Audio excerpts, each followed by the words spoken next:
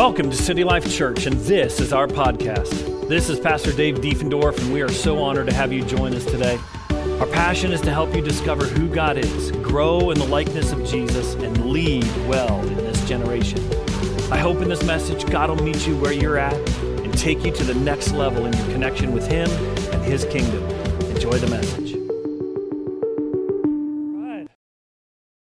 All right, Burton, thanks so much. It's great to be here. It's interesting, Burton saying about being at my house, and as a young couple, him and Natalie came, and recently my oldest daughter attends Johnson County Community College, and Burton and Natalie have opened up their home to a college student from Lawrence named Elia, who is Elia Mast. She's been here, and she is one of my daughter's good friends. So my daughter has gotten to spend the night. Usually she's 2 nights a week, maybe at Burton and Natalie's house. And she said, "Mom and Dad, it's like when we used to have college students all the time staying at our house. This is what Burton and Natalie are doing at their house." And it just warmed my heart. You know, it's so great. I just appreciate them so much for opening up their home for my daughter. And, you know, it's for so many years we were able to do that. And now to see other people doing that is so great. But it's so good to be here. It's so good to see Dave. Him and I got to be roommates when I first became a Christian, and we both had a lot more hair. And that has disappeared, but the hair on our face continues to grow. So that's a good thing. But I'm here today. I live in Lawrence, and I have 5 children. My wife and I, we have our daughter Lily is here with me today. Lily, you want to wave, everybody? Yeah.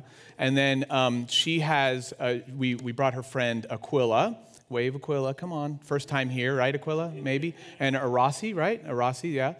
Both from Johnson County. So it's great. I'm glad they could both make it and come here today. So today we're going to take a journey. I think you guys have been working on a series called The Resurrected Life. And today we're going to do that. What does resurrected life can look like at work? Okay, at work. And first, I want to show you that your work matters to God. And then I want to describe how you can be on mission when you're at work. Okay. Like Burton said, I was a lawyer for 3 years at a big law firm, probably the second largest law firm here in Kansas City. And then I went and started two different financial firms doing 2 different things. And then I was called to come to full-time ministry.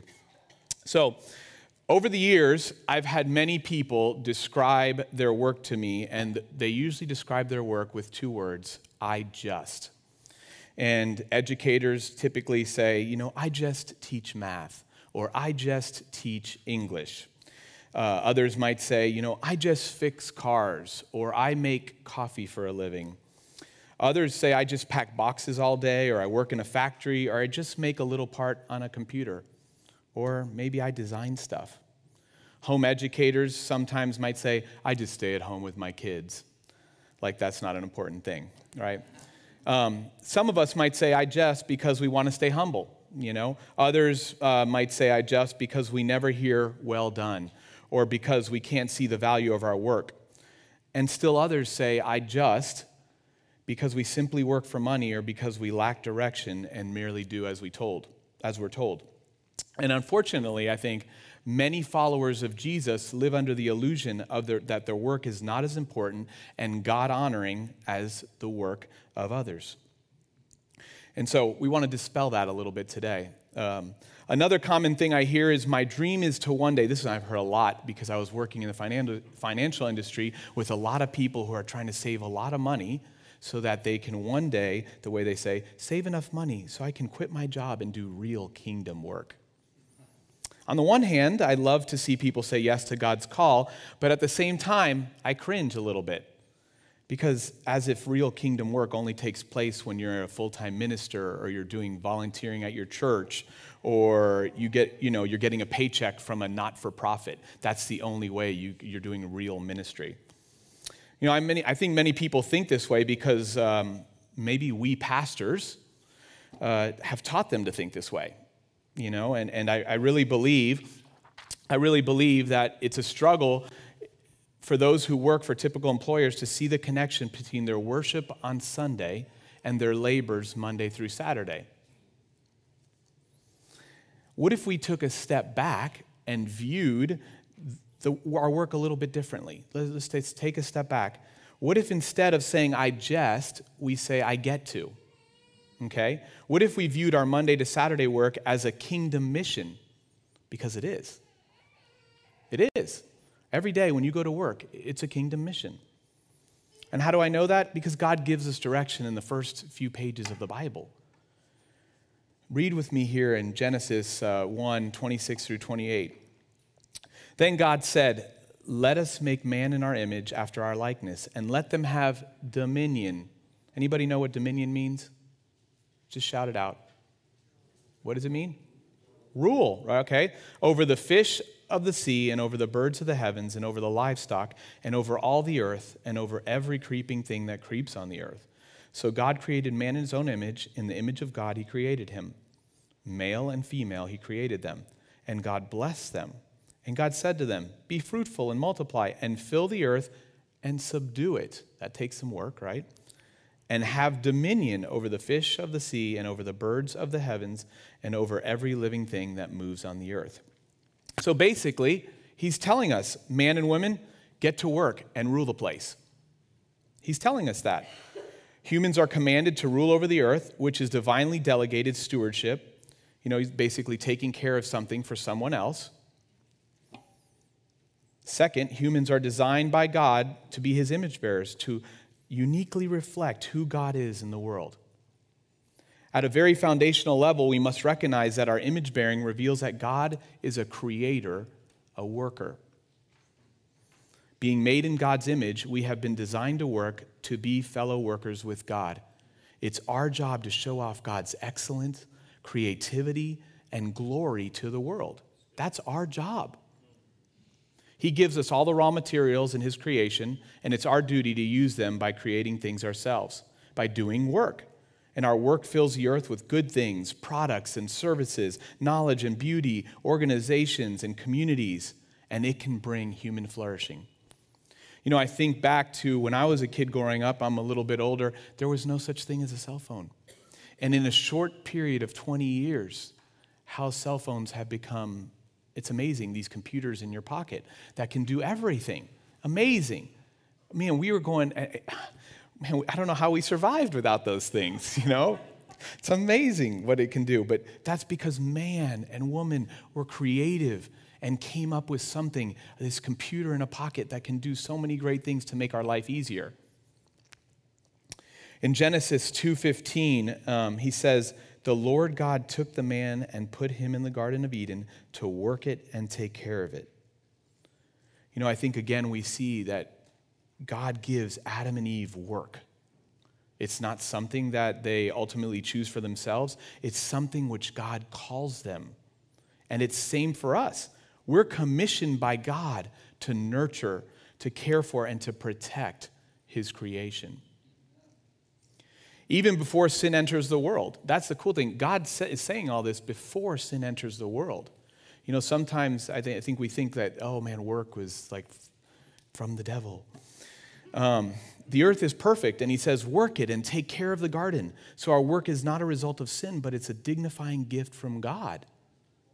I think it's pretty clear that our work matters to God.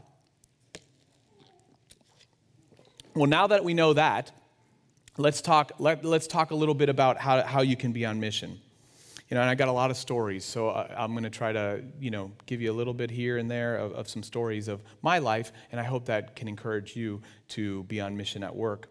I want to think back to when Jesus changed your life. I want you to think back. If you are a follower of Jesus today, I want you to think back to when you made that decision to start following Jesus. If you're not a follower of Jesus, let's talk afterwards. But how did you feel? Grateful? Thankful? Maybe you felt relieved? Maybe some of you felt at home? And that was just the beginning. He was the missing piece that filled your brokenness. And as we begin to let him change our life, you start to have a deep desire to see your friends, your coworkers, your family, and others changed, restored, transformed. You start to think, I really want them to have what I have. And you probably don't realize it, but you are the message of Jesus in shoes. I remember early on when I first decided to start following Jesus, I called my sister, and I was very zealous. And I was like, oh man, you won't believe what happened to me. And she was like, crickets on the phone. And she's like, you're a freak. It didn't go well. Maybe because I was a little bit too in her face right out of the gate. But she was like, I want my old brother who was a mess. And I'm thinking, why would you want that? But we'll keep going. You are the only Bible some people at your work will ever read. You are the only Bible that some people at your work will ever read. And sometimes they want it, and sometimes they don't. And regardless of their response, the Bible gives us clear instructions on what we're supposed to do with the good news we have received. Let's look at a few verses. In Mark 16:15, it says, and he said to them, go into all the world and proclaim the gospel to the whole creation. In 2 Corinthians 5:20, it says, therefore we are ambassadors for Christ, as though God were making an appeal through us. We beg you on behalf of Christ, be reconciled to God. What's an ambassador? A representative, right? A representative on earth to bring God's kingdom. We are supposed to make appeals. God is appealing through us. In Matthew 28:16 through 20, my kids will tell you that I'm addicted to this verse. I love this verse. It's just who I am. If you ever ask them what's your favorite verse, they know that it's these verses. But then the 11 disciples went to Galilee and to the mountain where Jesus had told them to go. When they saw him, they worshiped him, but some doubted. And then Jesus came to them and said, all authority in heaven and on earth has been given to me. Therefore go and make disciples of all nations, baptizing them in the name of the Father and the Son and the Holy Spirit, and teaching them to obey everything I have commanded you. And surely I am with you always to the very end of the age. You know, I love this idea of therefore go. And that I'm an activated person. I want to go and do stuff. So that verse really connects with me. Jesus, in this verse, he has authority all over all heavens and earth. He commands us to make disciples and to teach them to obey everything he has commanded. Therefore, go is not a suggestion. It's not a suggestion. You know, it's interesting because Jesus doesn't say that we should try to convert people and save them from hell. Jesus knew that he needed disciples to reach the world and to usher in his kingdom, to bring all things in alignment. Not just casual followers or the multitude. You know, if you just think, hey man, I just need my fire insurance, to go to heaven, maybe you'd be a casual follower. He needed disciples, people that were all in, people that were going to aggressively pursue others and tell them about, hey man, you need to bring the kingdom of God. You need Jesus in your life. We're still talking about it 2,000 years later. So how do we bring God's kingdom at work? My first point is you see people. You have to see people, okay? And you have to lift up your eyes and you have to see people. Matthew 9:10 through 13 gives us a great example of this. It says, while Jesus was having dinner at Matthew's house, many tax collectors and sinners came and ate with him and his disciples. When the Pharisees saw this, they asked his disciples, why does your teacher eat with tax collectors and sinners? On hearing this, Jesus said, it is not the healthy who need a doctor, but the sick. But go and learn what this means. I desire mercy, not sacrifice. For I have not come to call the righteous, but sinners. So Matthew starts following Jesus, and then Jesus asks him to host a dinner party right out of the gate. I love it. I love dinner parties. He doesn't say, Matthew, let's get trained for the next few years. Let's go to seminary. And you can't reach anybody until you know a lot of stuff. No, he says, man, you're hosting a dinner tonight at your house. He says, Matthew, let's throw a party and invite all your lost friends, especially the people that are far from me. So Jesus and the disciples and all of Matthew's friends, who, if you know anything about tax collectors in that culture, they didn't have many friends. But the friends they did have were tax collectors and outcasts. okay? So he says, hey, let's go hang out with them. They had this fancy dinner. And I believe as a follower of Jesus, you should be doing the same. You should be finding ways to connect with people who don't follow Christ. For many years, I tend to be more extroverted. My wife tends to be more introverted. After 3 nights in a row of having people over, my wife's like, yo, you need to chill for 2 days or something. We cannot have anybody over tonight. Please don't invite anybody. Like literally, and it's not her being mean. She just needs a break so she can recharge her batteries because I'm insane. I'll have people over every day. And so, but how do we do this? Well, we have people over all the time, just inviting new people. I just meet on the street or meet in at a whatever soccer event or wherever we're at. We're inviting people over. I met a guy recently at where did I meet this guy? Let me think here. I met this guy at a party. Started talking to him. He was from California, moved here 2 years ago, and he bought some land out south of town in Lawrence and near Baldwin. And I met him, and we just, hey man, let's go to lunch. We went to lunch, had a great time. And I was like, man, you ought to bring your family over and let's have dinner, whatever. And so we brought him over, had dinner. He told me his wife liked Coors Light. I made sure I had Coors Light there. I was like, wow, Coors Light, really? But anyways, had the Coors Light there ready for her. I had the tall boy for her. It was good. She's like, man, you guys have Coors Light here? I was like, yeah, Anyways, we drink that regularly. No, but we had him over, right? We had him over. We had a great time. They're like, oh man, you need to come over. Come show you. We're going to come bring your kids to see the goats and see all the stuff at our house. We're developing a friendship with this couple who's lost. We do this regularly. We host. I tend to always, my kids' sports, I try to be the coach. I know, and some sports I didn't know very well, so I had to learn, and I've learned a lot over the years. But what do? We always host parties during the season. At the end of the season, I make sure we have a awards night so I can have the parents over to hang out at our house and meet them and connect with them. And many people have come to know Jesus through that. Just inviting people over. Things that you're interested in. Find things that you're interested, or find things that they're interested, and then do them. I remember one time I was at the law firm, and there was a male guy that, and at law firms, lawyers sometimes, and I was a lawyer, so I know Devin's a lawyer, we think we're better than other people sometimes, and so a lot of lawyers would treat this guy really not so great.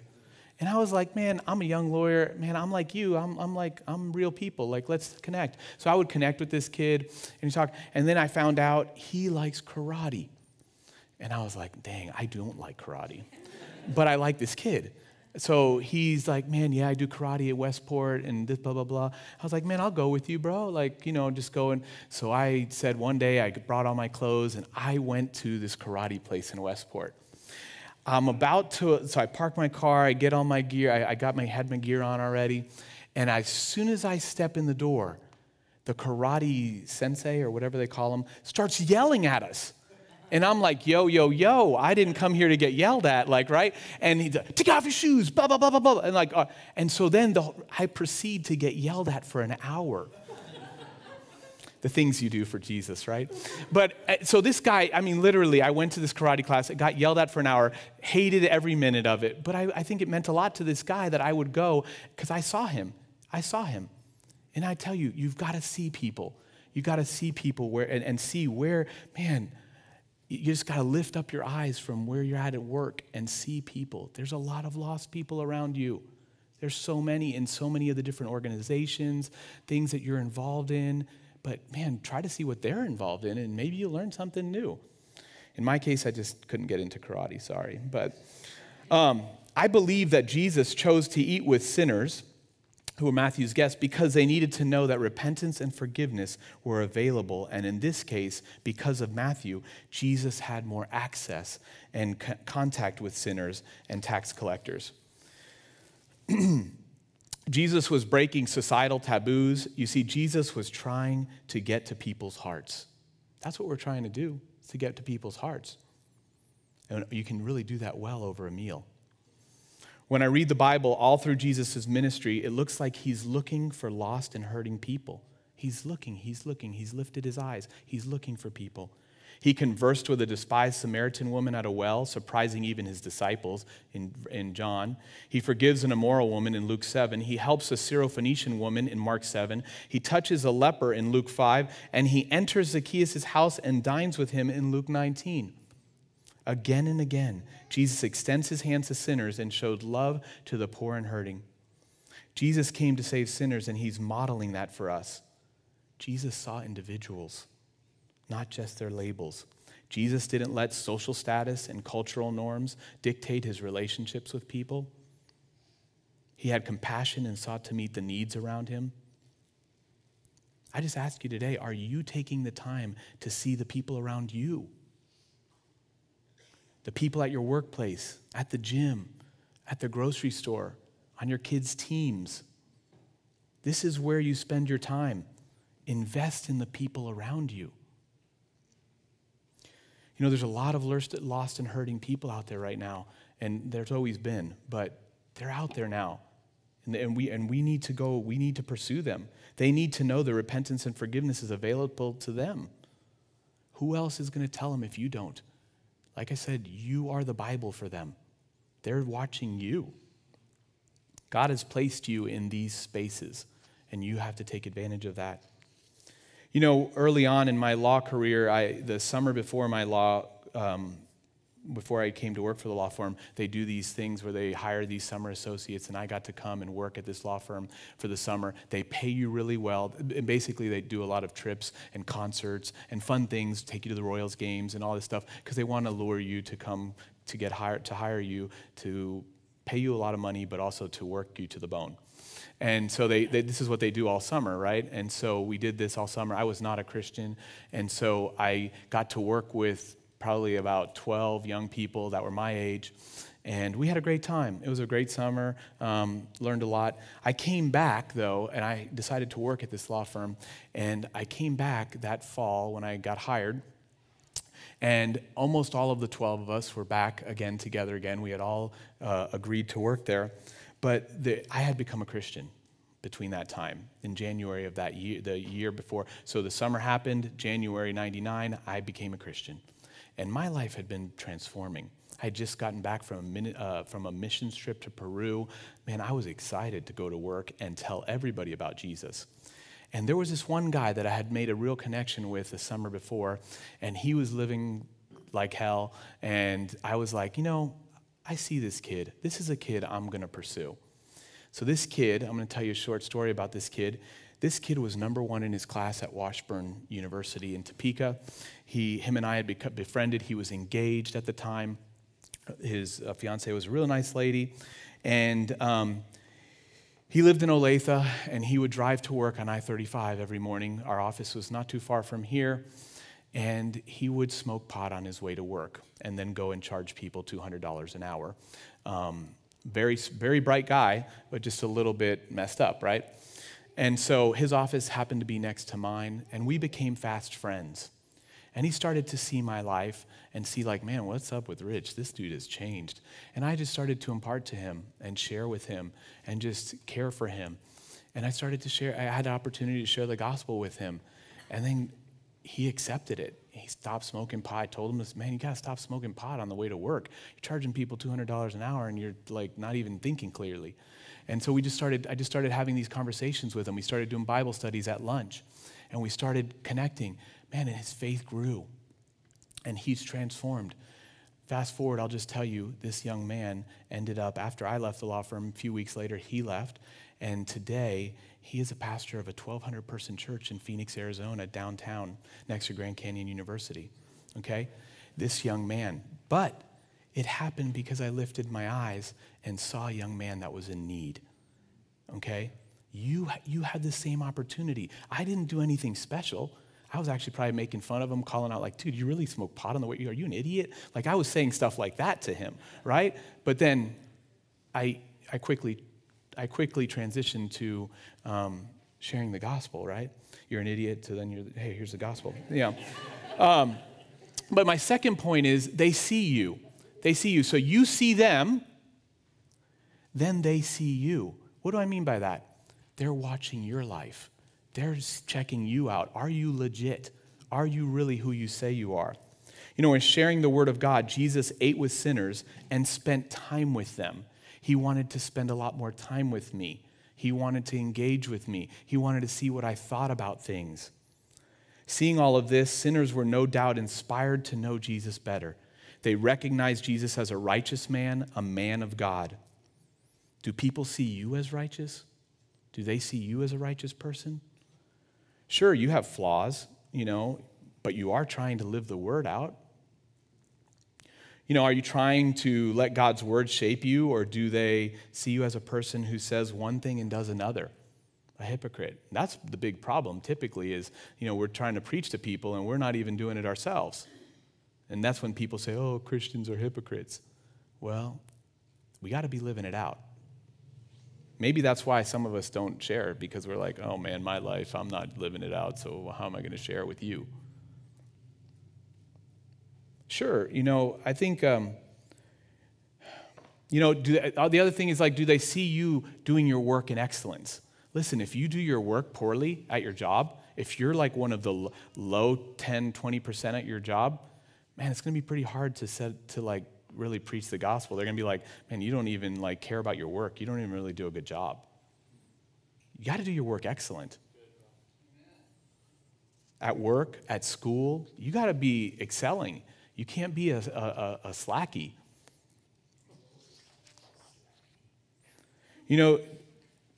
Seriously, you can't be a person that's barely hanging on or doing a half-assed job.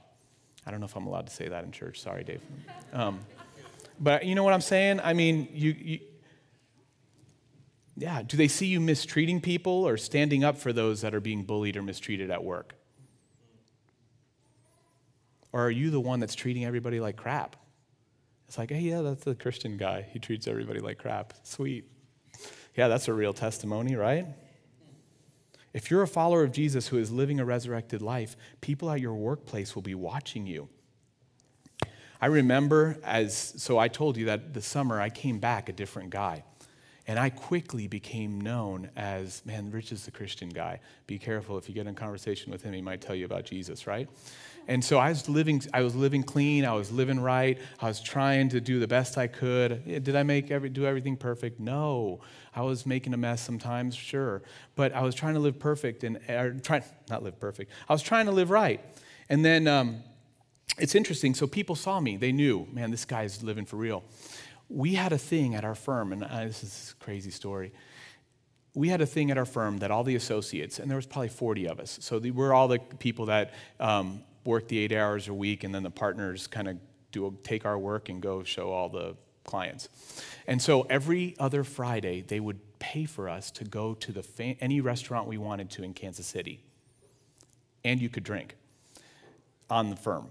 So every other Friday at noon, we were picking, you can imagine, name your fancy restaurant in town. We went, right?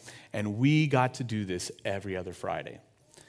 So all the associates never missed this. You made sure that you weren't on a trip, you weren't at a client appointment. You made sure, oh man, you didn't schedule anything on Fridays on noon on these associate lunches.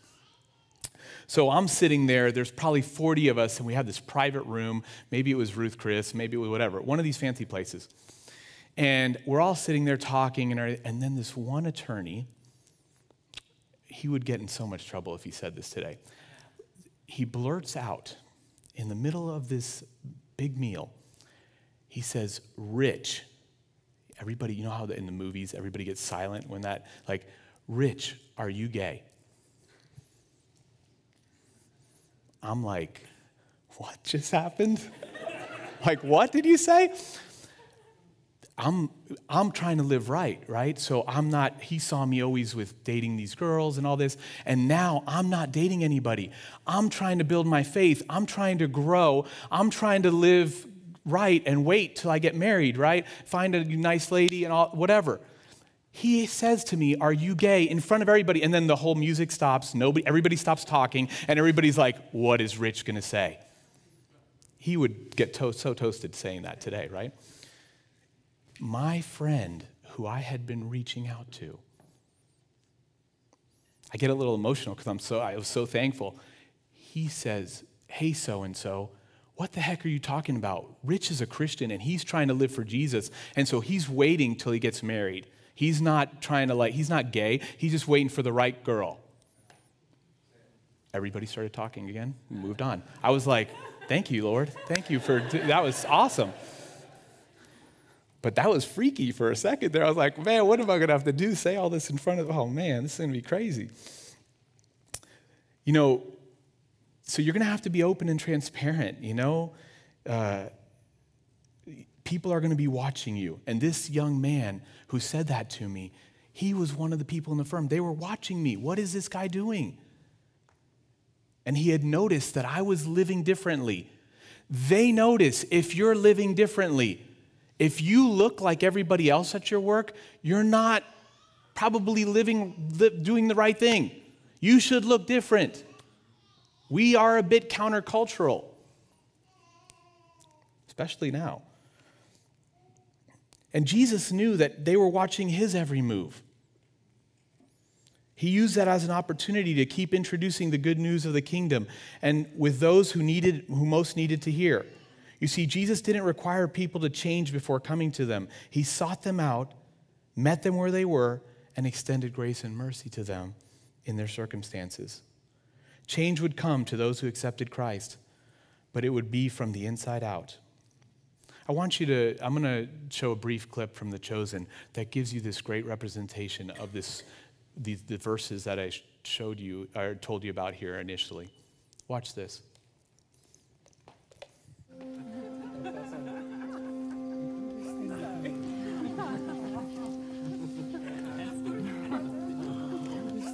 don't know if he's telling you about it, He was teaching.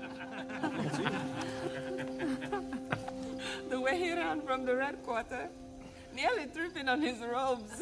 That Pharisee running? Somehow I can't see that.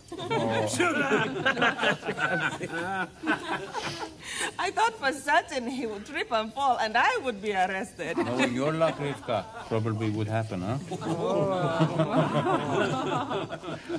I thought for certain Lil was gone forever.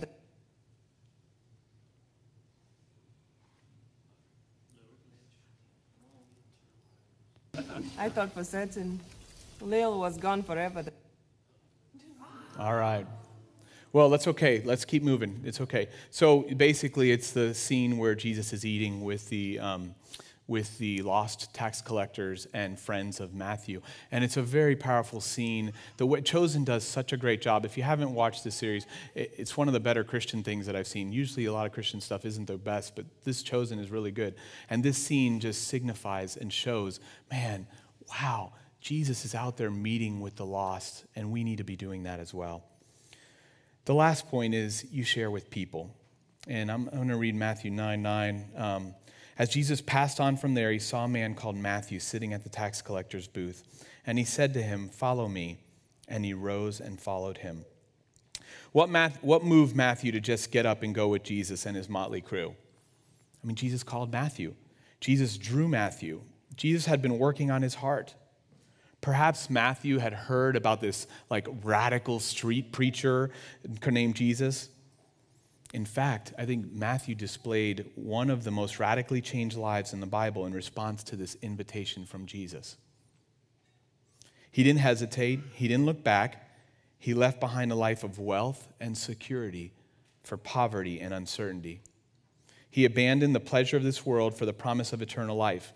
And it's clear that Jesus drew him. He had something that moved Matthew to give up everything in his worldly life.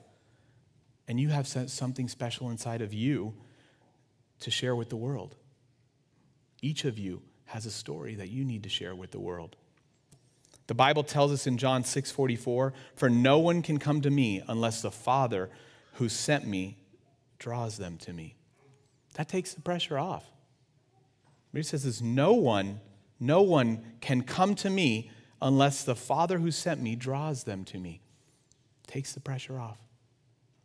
1 Corinthians 3:6-9 says, "I planted the seed." This is Paul. "Apollos watered it, but God has been making it grow." So neither the one who plants nor the one who waters is anything, but only God who makes things grow. The one who plants and the one who waters have one purpose, and they will each be rewarded according to their own labor. For we are co-workers in God's service.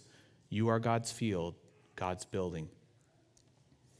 Here we see Paul describing the work he and Apollos do. They serve in God's field, and we serve in God's field. One is spreading the seed, and the other is following with the water bucket. You know, somebody had been moving in my friend Brian's heart. So God had been moving in his heart already. I just happened to be the one that got to maybe water that. Somebody had planted seeds already in his past. I just happened to look up and see it. You know, Paul and Apollos are co-workers, each performing a necessary task, doing the dirty work of establishing a crop. They might have different styles or unique approaches, but they are in fundamental agreement about the gospel. You know, it's interesting. It's like maybe your job is just to plant the seed with some people. Put that stone in their shoe. You know how you hate to have a stone in your shoe? Like a little pebble, it just bothers you until you're like, man, I got to take off my shoe. Maybe you're the one that put a stone in somebody's shoe. Somebody else needs to water that stone. I bring these verses in John and Corinthians up because we put a lot of pressure on ourselves and we build up a lot of anxiety regarding sharing the good news. I mean, we get so worked up. Oh, I'm not going to say the right stuff, blah, blah, blah. Yes, we have a job and we need to do it. But Jesus does the calling and we participate. Paul and Apollos don't change hearts. God does. God does. He had already been working on Matthew. And today, God may be working on your neighbor's heart, your suite mate in the dorms, your coworker, parents, a person on your kid's team. They could be going through some tough things. And as a follower of Jesus, you need to do your job. Our job is to just share about God's love and truth and what he did for us. You know, maybe some of you are old enough to remember in 2008, so at this point I'm working in a financial firm. I'm an owner, a partner in this financial firm with two other guys.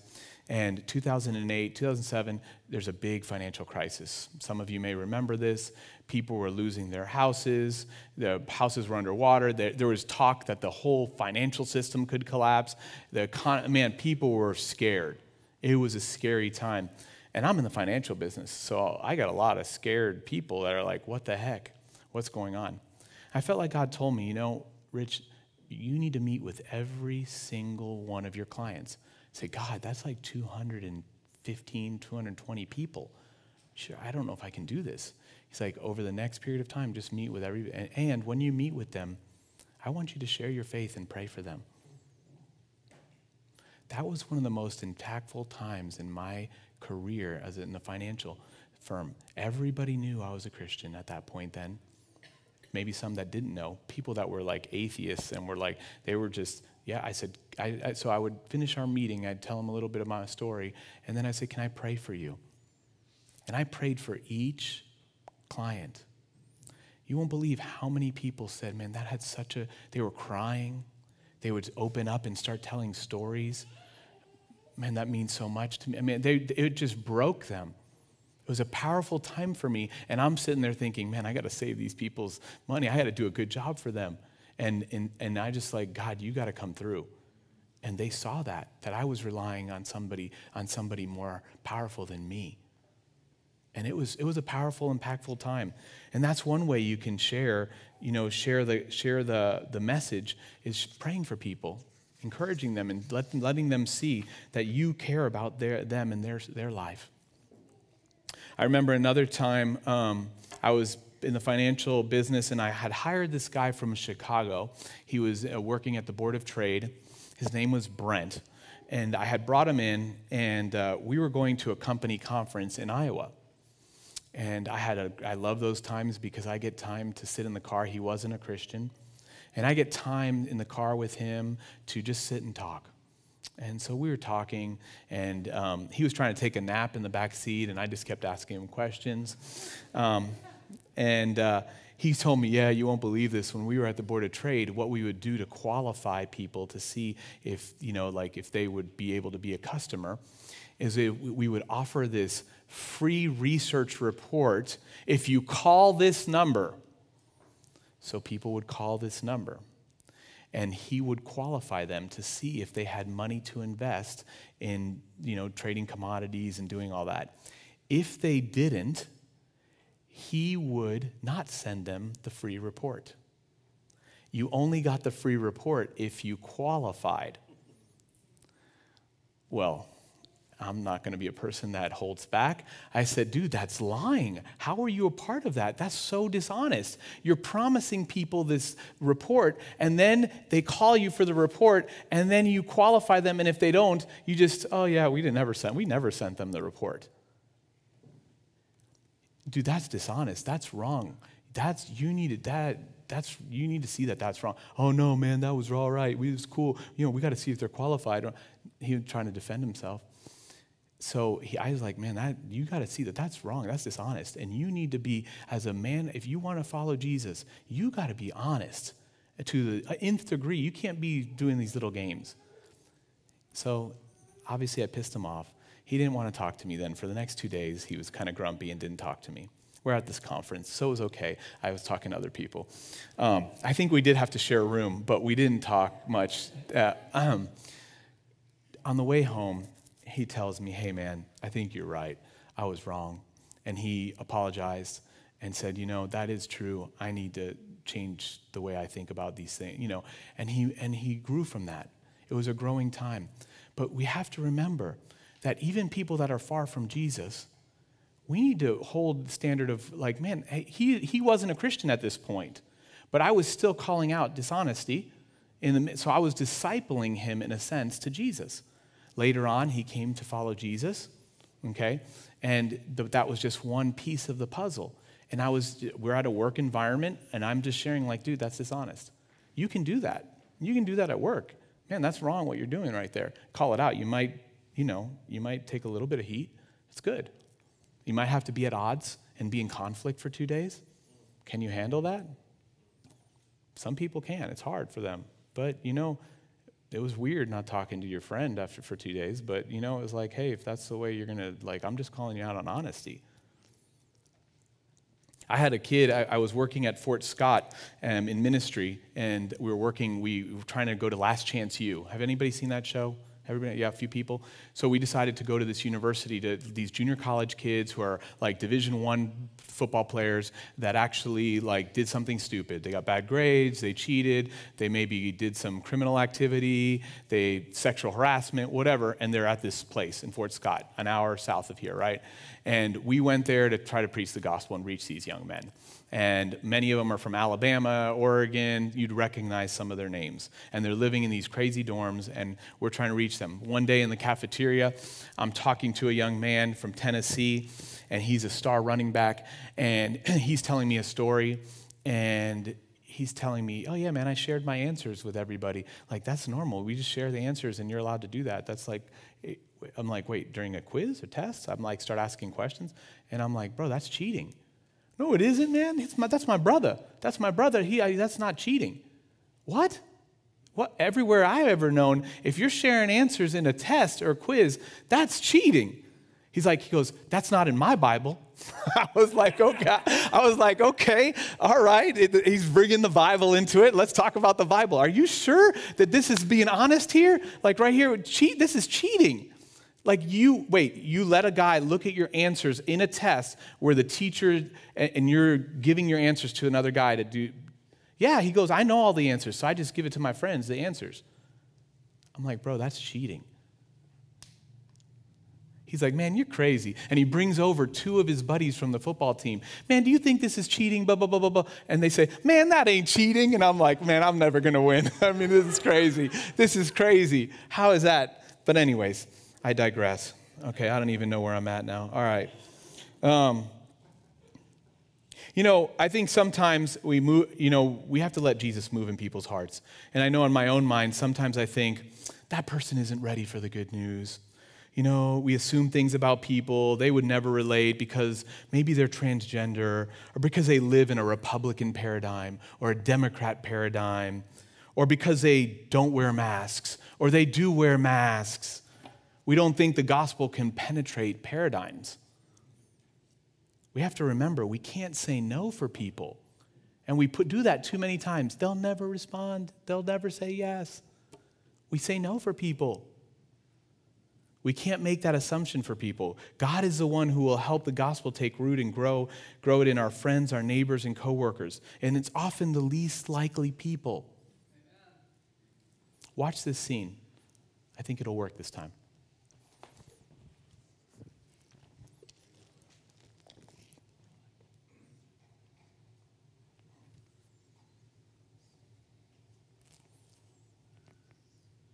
Next. Besides, what else are you going to do with a mind like yours?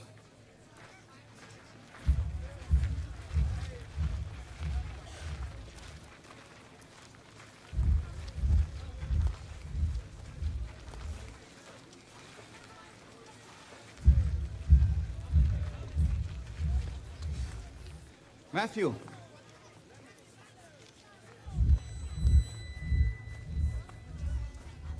Matthew, son of Alphaeus.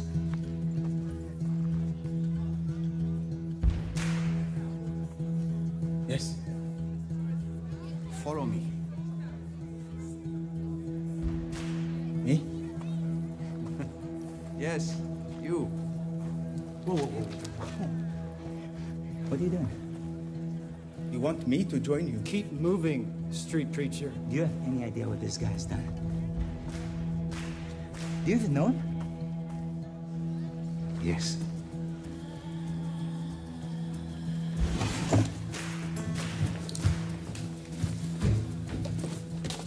Listen, I said to... What are you doing?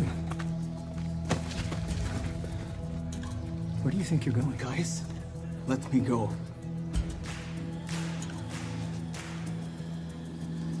Have you lost your mind? You have money. Quintus protects you. No Jew lives as good as you. You're gonna throw it all away.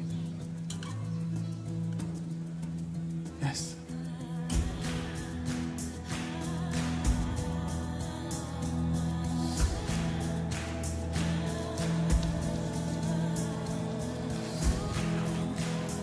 I don't get it. You didn't get it when I chose you either. But this is different. I'm not a tax collector. Get used to different.